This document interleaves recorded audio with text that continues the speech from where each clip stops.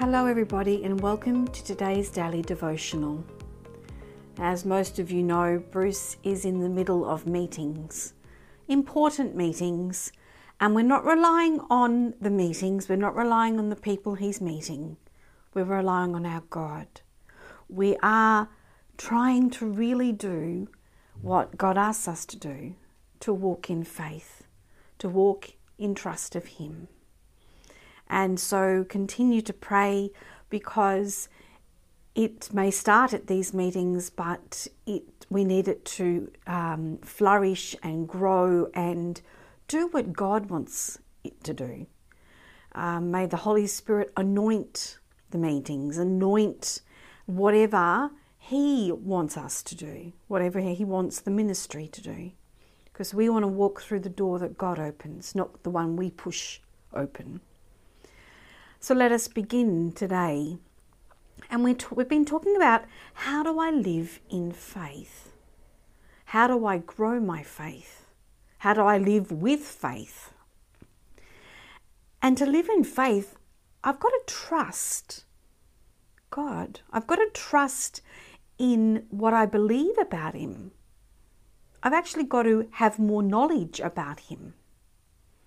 Because how can I trust what I don't know? You know, at the end of John's Gospel, in it's chapter 21, verse 24, it states, "This is the disciple, John, who is testifying to these things and has written them, and we know that his testimony is true. But there are also many other things that Jesus did. If every one of them were written down, I suppose that the world itself could not contain the books that would be written."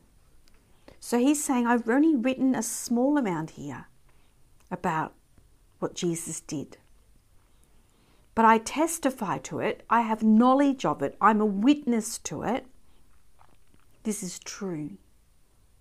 So if we believe what is written here is true, isn't true just as a history story and what happened, but it's true in what the Holy Spirit reveals to God's people, reveals to the world, what Jesus did, what He does, what it shows us about Himself and God the Father, because everything that He states comes from the Father. Everything that He is comes from the Father. Then we want to know more about Him. And to have more knowledge, we need to read about Him more. So do we read His Word? Do we study what He did?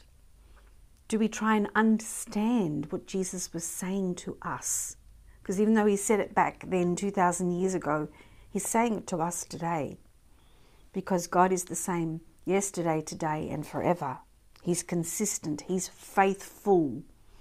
If you want a faith-filled person, go look for Jesus. Go and, that's why we try to say we're following Jesus. We're trying to follow the way He lived. Because I want to have more faith. It brought to my mind when I was expecting our third child, we had just moved states. And when I found out I was expecting, I hadn't been to a doctor yet. We are a very healthy family normally, so we haven't even worked out what, general practitioner doctor we're going to go see on a regular basis when we need to go. And so I asked around, because I'd just joined this mothers group, I'd asked around, what doctor did they go to when they had their children? Because I already had two children, Emma, who was 2.5, and Melissa, who was 18 months old. And so I actually went to 2 appointments to book in to see these doctors that these ladies had recommended. I didn't like them. To me, they weren't friendly. They were going to go, treat me like a thing. Have you done this test? We've got to do this, got to do that. They didn't ask about my previous pregnancies. I don't know, I just felt uncomfortable. So I spoke to Bruce, and he then happened to ask or talk to Father Des, the priest that had brought him to Christ, who was actually living in the same city we were at the time. And Father Des said that he went to this particular doctor, and that was his normal GP doctor, so we could use it as a family doctor. But he also still delivered babies, because often normal, practice doctors, GP doctors, don't often deliver babies much anymore. So I went along and I had the 2 children with me. And as I went in and introduced myself and explained, I'm expecting, and he goes, good, how many weeks do you think you are? And, everything else. And he said, well, let's just examine you. So he said, if you go up around, back, because I had a little sort of curtain area. And there was a table there, so I lay down. And my 2 children were standing there, and I was just explaining. And as Dr. Melvin came around the corner of the curtain, he got out a little stool and popped my 18-month-old child up on the stool beside me, and had Emma on his other side. And he spoke to Melissa, because it was Emma and Melissa. He spoke to the youngest, Melissa, and said, now I'm just going to check the baby in Mummy's tummy. So if you just stand and watch here, you'll be able to see my fingers moving around and just checking how big the baby is and how the baby's doing. And then he spoke something to Emma as well. And I thought straight away, that's the doctor that I want, because he cared about me. He cared about my family. He cared about us. Of course, he was checking the health of me and the baby and had to, go through different questions and things, but he cared about what he saw right there. He had knowledge of being a doctor, but he had way more than knowledge. He had a love of children. He had a love of people. He had a love of caring for them. So that's the person that I decided I would put my trust in to help deliver my babies. If we don't know our God, how do we even trust him more?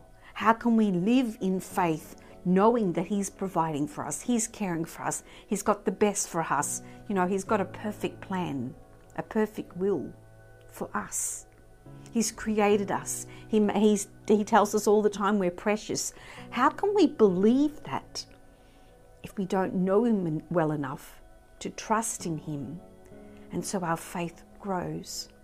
So the onus in many ways is on us to be educated, to read, to study, to pray.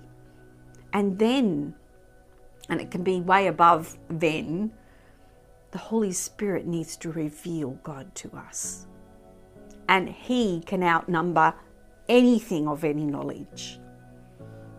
My confirmation name is Saint Bernadette. And I love Saint Bernadette because she was an uneducated young girl who was revealed by Our Lady that she was the Immaculate Conception. And no priest would believe her because she hadn't even made her first Holy Communion yet. She didn't know the catechism. She didn't know what she knew. She knew God though. She knew God in here. And Mary revealed to her things that when she shared them with the priest, because she'd said, Our Lady would like a church built here. The priest only believed her when she told him what Mary had stated, that she was the Immaculate Conception. And why? Because the priest had only been told by the Vatican not long before that the Pope has announced that this is who Mary is. And this uneducated girl knew, and she wasn't told yet. She didn't read, she didn't write, she didn't know. The Holy Spirit can trump anything of any of our study. But on a practical level, because God is practical, always, steady and steadfast and constant. And he would like us to use the brains that He's given us, the education that He's given us, to learn, to think, to work through, to, I guess, decide that Jesus is real. Jesus is who He says He is, the Son of God. And we trust in Him, and our faith in Him will grow, and our love for Him will grow, and we will bring Him into our lives more and more and more. So let us be educated and pray and ask the Holy Spirit to reveal to us how to trust in our God way more. I want you to have a blessed day, because God is with us. And how more blessed can we be than that?